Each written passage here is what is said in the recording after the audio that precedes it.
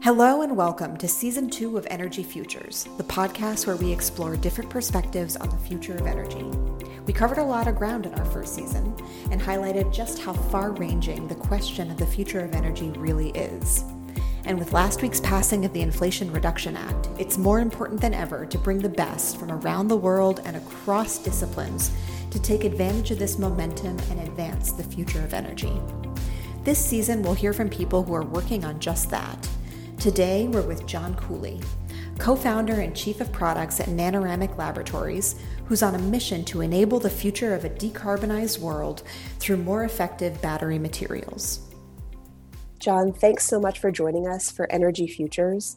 We are thrilled to have you with us today to talk all things future of energy, your background, future of batteries, and what's happening next. To get us started, can you tell us a little bit about your background and what led you to focus on energy? Sure. My background is really in electrical engineering. I went to MIT and started with a physics degree, but I also added on a double E degree. I had always really been fascinated in the idea that you could sort of cobble together a collection of electronic components and make it do something that you wanted it to do. That still fascinates me today. And that really drove sort of my focus through college and then through graduate school. I earned a PhD also from MIT, from the electrical engineering department. And at MIT, I spent several years there just sort of studying electronic systems and applications, and especially in clean energy. In 2009, 2 years before I finished my PhD, I took a business class with a lab mate. We didn't actually coordinate, but we happened to take it at the same time. It was a class called Energy Ventures at MIT's business school. I had sort of gotten restless at the time and wanted to step out of my comfort zone. And that class went well, and we turned this final project into a business plan competition in the Clean Energy Prize, and that went well as well. And then we turned that into a government funding proposal to the DOE. And pretty soon after writing a $5 million proposal out of the basement of MIT, we had a company that really got off the ground. I love it. As an alum of the Climate Ventures at Stanford, it's always amazing to see things going through the program and then coming out the other side with momentum and funding and the backing to make it really come to life. There's a lot in that ecosystem that is really good. Great to hear. That's one of the things that helped catalyze everything for Nanoramic and for you. Yeah, absolutely. I've found historically that stepping out of my comfort zone has always helped me in my career. Those things that I described about taking a business class at MIT, going into the Clean Energy Prize business plan competition, and then co-authoring a grant proposal to the DOE were all things that were out of my comfort zone that I learned a lot from. And they definitely catalyzed the company that we have today, which is a very exciting company. That's really amazing. So you've talked a little bit about how you see the applied materials and all the things that help with the energy transition and really enable it. But your alpha product was for traditional energy. Can you talk a little bit about getting your start with oil and gas drilling, and then what made you realize that you wanted to completely switch and look ahead in terms of where your products fit? Yeah, absolutely. And there's a lot there. There's a long and interesting story. First of all, the clean energy applications we talked about really didn't exist as markets at the time. Drivetrain electrification, to some extent, grid-based energy storage. And it's impressive how quickly that's changed, huh? It's changed. Definitely, it's changed over the last decade. Now those are very real markets. And the question is, how fast will they completely take over the incumbent technologies? It's really nice to be able to say we're in the midst of that as we speak today. But even if those markets had existed, as a small company, we knew we couldn't just penetrate a high volume, low margin market from the get-go. And so like a lot of other companies realized at that time is that you have to identify an alpha market that's kind of the opposite, which is a very high price point and low volume market. And oil and gas drilling is that market. You can invent your ways into that application, and you can build a business. Today, we are developing lithium-ion batteries for electric vehicle drivetrains that really are directly funded by proceeds that we've taken from major deals in oil and gas drilling and aerospace and defense applications. So stepping back, we wrote this proposal in the basement of MIT, won that. And then pretty quickly, I found myself on oil and gas drilling rigs in the desert in Texas and Colorado. And what we had done is invented a new type of energy storage device called a supercapacitor for high temperature applications. To be clear, we didn't invent supercapacitors, but we were the first, and I believe we're still the only, to have re-engineered supercaps to work at these high temperatures, 150 degrees Celsius, and also very high levels of shock and vibration. And that enabled those devices to become the first rechargeable energy storage technology to work downhole, as they say, in oil and gas drilling 2 miles under the ground. We ended up manufacturing and vertically integrating to the point that we were not only producing these systems, but also deploying them in the field. Through about 2015, we had a lot of success. There was a moment where I was actually running one of these jobs in Colorado, and the customer kind of turned to me and patted me on the back and said, "Congratulations." And I thought that was kind of it. I thought our alpha market is established. We're going to be successful. We're going to move on to next markets, and we're going to scale up, and it's going to get very exciting. And flying back from that trip, I was just very happy and optimistic for the future. And within a couple of months of that field trial, the oil and gas market collapsed. It went from $125 a barrel or so down to about $24 a barrel. When that I remember happened, that day. That was a rough day. yeah, that, in oil and gas, that doesn't sort of shrink your sales by 10 or 20%. Your customers actually go bankrupt. And we found ourselves really with no business within 2 or 3 months of that day. And that was the end of 2015. And so it was a big change for the company. There were a lot of things that happened, but one of the things that happened was we stepped back and we said, okay, well, we can't do what we've been doing, but we have a lot of really cool technology. What should we do as a company? I sort of posed this question: if we had to sell something on Tuesday, what would we sell? And the answer was energy storage devices, and in particular, the high temperature supercap that we had designed into our systems became our first product. And we secured our first purchase orders from major companies within a few weeks, and also some pretty substantial engineering contracts. And that kind of set us off on the next direction, which was a company focused on energy storage products. And we spent about a year operating under that premise. And then about a year after that, we realized that it's more than just the energy storage devices that we've innovated. It's really the advanced materials inside of the energy storage that enable them. When we realized that, we had an opportunity to really broaden our market and applications, and even get into technologies and products that were outside of energy storage devices. And that second refocusing of the company on advanced materials really led us to where we are today, which is a very exciting technology in lithium-ion batteries. And it's positioned as to make a big impact in clean technology applications, especially electric vehicle drivetrains. So with that in mind, I'm going to throw you a softball now. Not really soft, but that's okay. Seeing what you saw in oil and gas with price cycles that become painful, then looking at energy storage devices, and then realizing that it's not necessarily the device, it's what goes in the device that makes it go. What do you think that the future of energy looks like? How do you think people will take this and move it forward?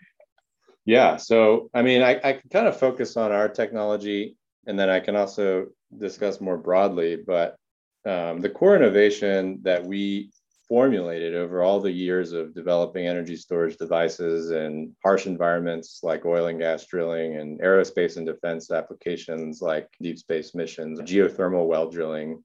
These all taught us that the best innovation is innovation out of necessity, right? I have a very acute and practical problem I have to solve, and it makes you very creative and focused. And a lot of our innovation was really to address some of those sort of acute problems in those different applications. But we formulated a way to build the internal components of energy storage devices that got rid of the most limiting materials inside of those devices. And in particular, there is a sort of a plastic, it's a high molecular weight polymer, fluorinated polymer called PVDF. And it's used to bind the active materials on the electrode inside of the device. And it also binds them to the foil that they stick to. It's called a binder. And we had to eliminate that conventional binder because it wouldn't survive the temperatures that we were exposing our products to. And that had advantages beyond just environmental and temperature requirements. It had advantages in performance. And it turns out that it has all kinds of other benefits, especially when you implement these changes in lithium ion batteries.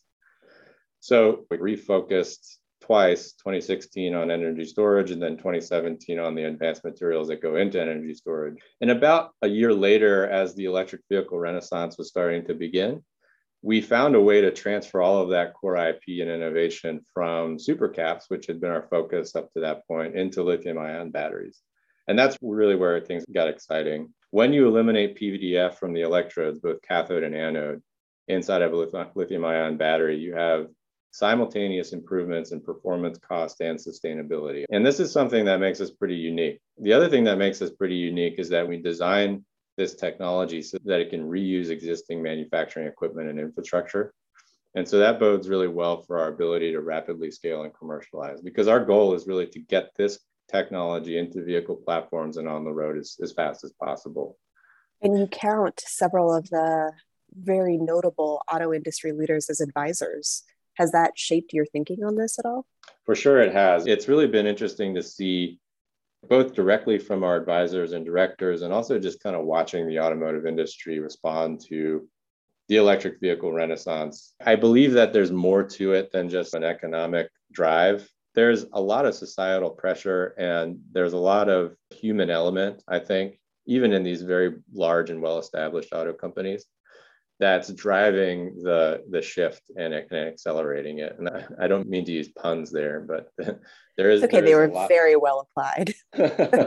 Yeah, but there really is, they're sort of greasing the wheels. It's easier to convince everybody around you that we should be commercializing electric vehicles when you see what's going on with the climate and with the societal pressure that we have around us. Yeah, for sure. And, on that, you've made being environmentally friendly a core part of your products and how you develop everything from eliminating materials to how you produce and the sustainability that goes into your actual production methods. One of the things that came to mind for me when looking at this is that it's really easy to do that on paper. It's really hard to do that when you are in the middle of solving a problem or navigating investor tensions and trying to meet deadlines. How do you, both yourself and on behalf of the company, keep that as a consistent priority and really front and center with what you're developing? Yeah, it's a really good question. And the answer is not really as obvious as you might think. There are a few different forces at play there. One of them is really just the robustness and elegance of the technology itself. And when I say that, what I mean is it's robust in the sense that we've developed this technology through trial and error in a number of different products and applications and industries over the course of at least a decade, and really kind of found what works and figured out how to design it for manufacture. And maybe the second point is that over the years, we've developed what we consider to be a product development business model, which I like to think about it like a product development machine. The core innovation is really to eliminate the most limiting material from the battery. It's almost a fundamental change in the way that the battery is designed. It's not a technology that you find solves one problem but shifts the problem elsewhere. Instead, it's a technology that the more you study it, the more benefits you learn. It's sort of a constant source of good news. And the initial technical result that we saw and expected from this technology in lithium-ion batteries is that you would improve the electrical conductivity of the electrodes, which we just expect because you eliminate PVDF or a polymer from the electrodes and you replace it with an electrically conductive material instead. So we expected that. But as we went forward, we realized all kinds of things. And one of the most interesting things is that by eliminating PVDF, you eliminate the solvent that's required to dissolve PVDF in the battery manufacturing process. We drive the cost down because you eliminate, first of all, costly solvent, but also you eliminate quite a lot of energy from the manufacturing process. Instead of drying at 165 degrees Celsius, these electrodes almost dry when you just put them on the table. And what that means from a sustainability standpoint, at least in one aspect, is that you can really reduce the CO2 emissions that are generated from the battery manufacturing process. And that fills one of the plot holes that I see in the transition from internal combustion engine vehicles to electric vehicles, which is that the battery manufacturing itself can generate CO2 emissions. So we're very happy that we actually reduced the CO2 emissions from the battery plant by 25%. And that's about 500,000 metric tons of CO2 emissions reductions per year for a typical gigafactory. I should also point out that not only does it reduce CO2 emissions from the battery manufacturing plant, but by eliminating NMP as a solvent from the process, you're eliminating this toxic solvent that really all of the global economies recognize as a dangerous material, especially for the workers who are working on the electrode process. It's something that we're happy to eliminate. Also on sustainability, because this is an elegant technology, it's transportable from one battery chemistry to another. And we're able to enable technologies that are less favorable inherently on performance, but might be more favorable on, say, for instance, supply chain or ethical considerations. And there's a very clear example of that today in electric vehicle battery technology. The leading chemistry is called NMC, and the N and the C are nickel and cobalt, which come from regions of the world that create ethical and also supply chain security risks. We enable an alternate chemistry, which is called LFP, and we enable it by improving the energy density of that technology. And LFP is called lithium iron phosphate, and the raw materials for that chemistry are widely sourceable. In fact, you can source them largely from the US. And it's been one of the big knocks on batteries, right? It's all well and good to think that you could move the world away from fossil fuels, but if you still need minerals that are rare earth and found in challenging places that, as you say, present ethical and supply chain risks, then are you really better off? That's right. That's exactly right. I think that the industry is still early. It's still a young industry. And I think it's identified what you might even consider just like a proof of concept of a technology that works. But very quickly, the industry is turning toward what you could consider total life cycle considerations of the battery. How do you recycle it? How do you use batteries at end of life? How do you reduce the amount of materials you need to mine?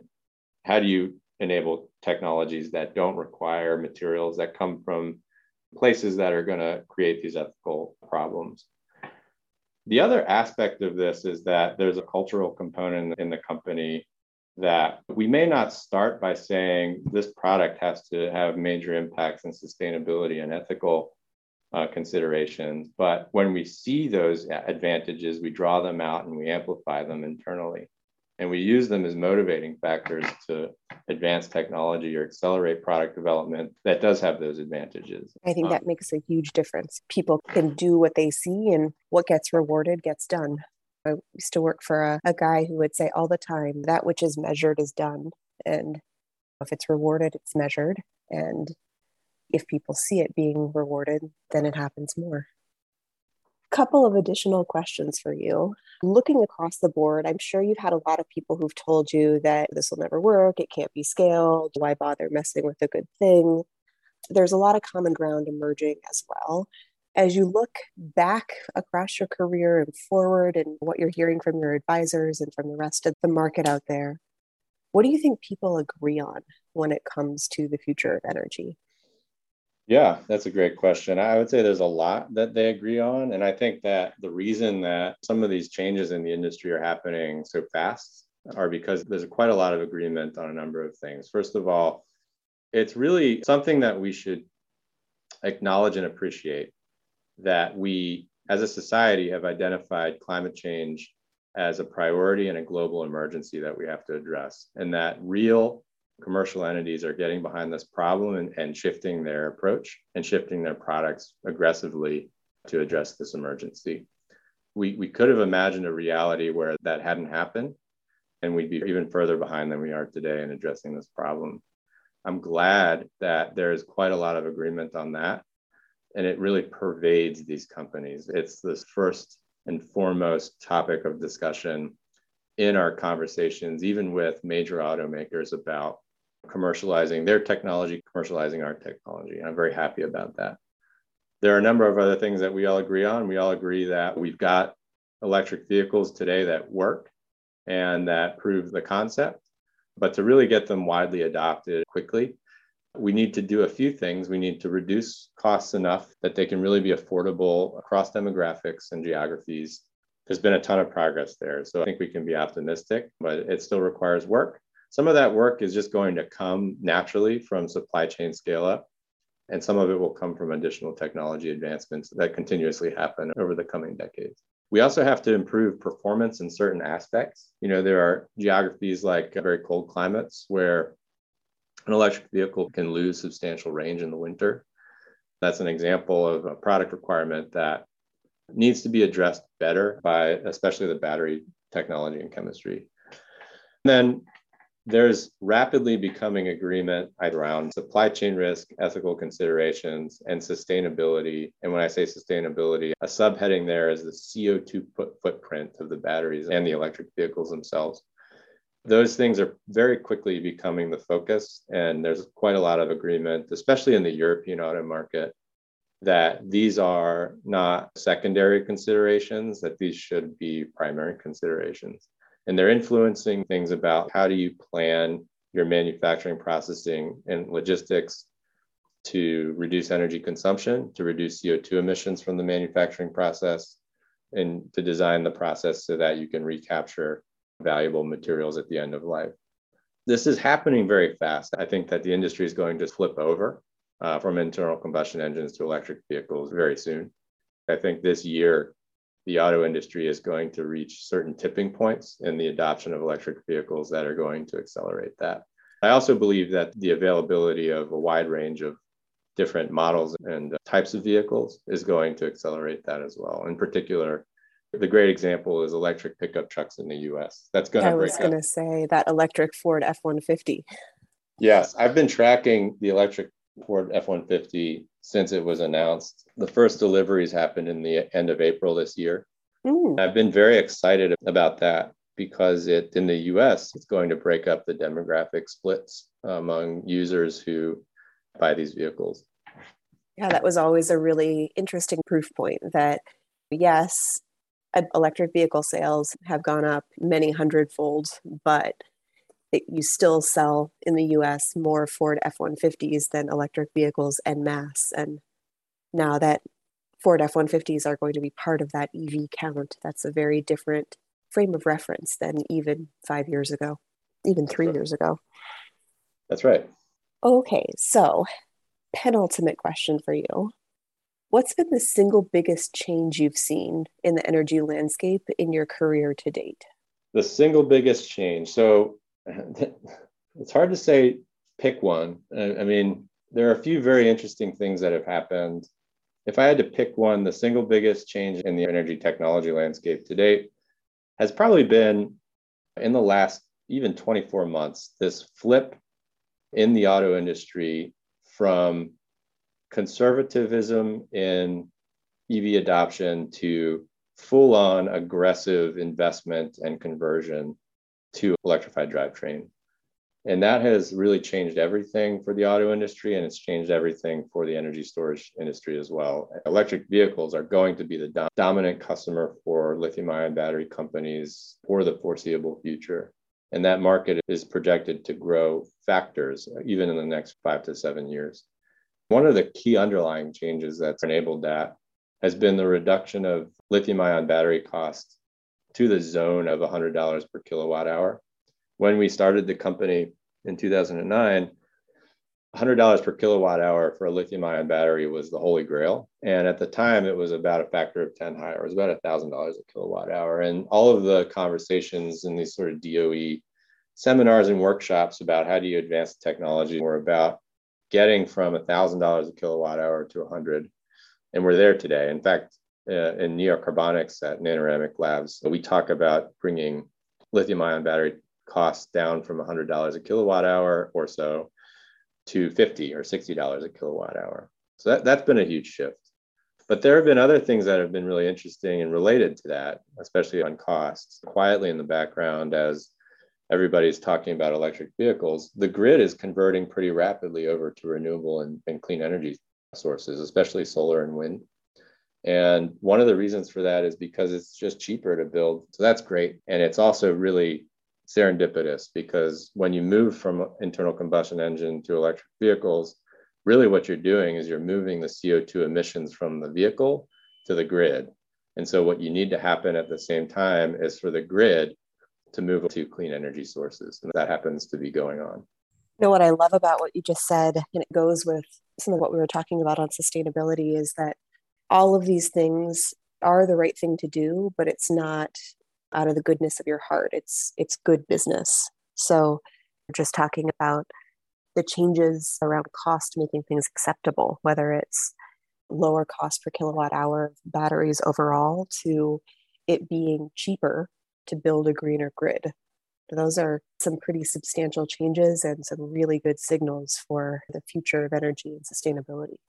Yeah, I think we can all be optimistic. I mean, we have major and serious problems to solve, but there are very real forces at play that are causing some of these changes to happen both on vehicles and on the grid. Last question for you, and think about, how you might describe this to someone who has no background in the industry at all.